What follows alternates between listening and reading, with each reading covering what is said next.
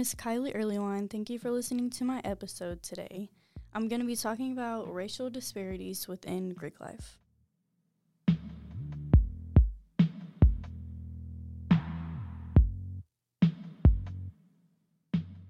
To give you a little bit of historical context, the first fraternity was established in 1893.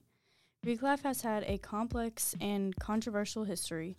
Originally, there was no such thing as a sorority, as these societies often exclusively consisted of white men or higher social status.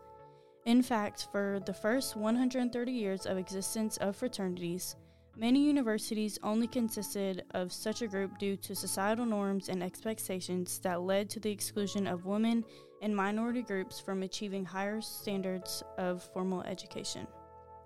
While there are now Greek organizations that include groups from all ethnic and racial backgrounds on paper, there still exists a large amount of bias and prejudice within Greek life on campus across the nation, with UK being no exception. It is extremely hard to find any sort of diversity in both fraternities or sororities that do not have a historical context of being a black fraternity.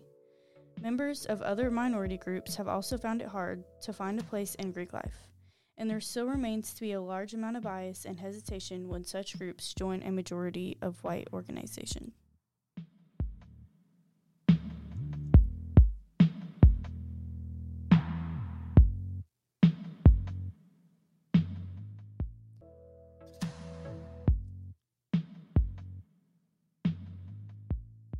There are a lot of disparities that happen, but they are often unseen and not noticed. The colleges of America, but specifically today I'll be talking about the University of Kentucky, they need to step up and make a change so our university is fair for everyone who attends. There are a lot of useful resources and people that have helped me prove that there is a problem between race in college organizations. The first one being a young girl named Bria Jones. She actually made a YouTube video talking about her experiences with being an African American in a mostly white sorority. She said that there definitely were differences, and that in fact some organizations were pretty upfront that they only wanted people of white races in their fraternities and sororities. Universities should never allow race to be an initial factor when choosing members. And why is anyone allowing this is honestly so crazy to me. Another factor I found was by Brian Joyce, who is a Greek life director at Dartmouth College. He adds on to the idea that the members of fraternities and sororities are to be more prejudiced and judgmental than outside members of any organizations.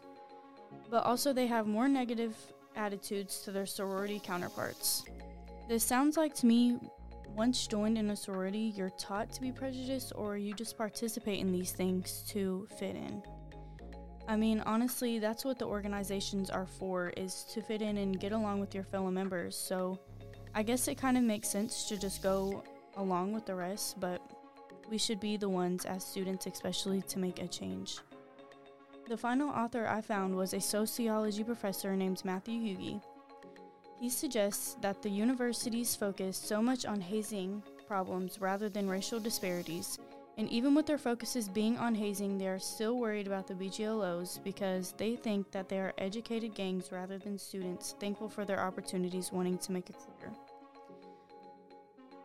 Even if you don't notice the racism, it is happening. It is happening behind closed doors, through whispers, and social media. Thank you for listening to my podcast. I really hope whoever listens will take initiative to make a Greek life more inclusive for all students. If you like this episode, there are actually 2 more on this website that will be specifically talking about LGBTQ+ and class discrimination within Greek life as well. Once again, thank you for listening.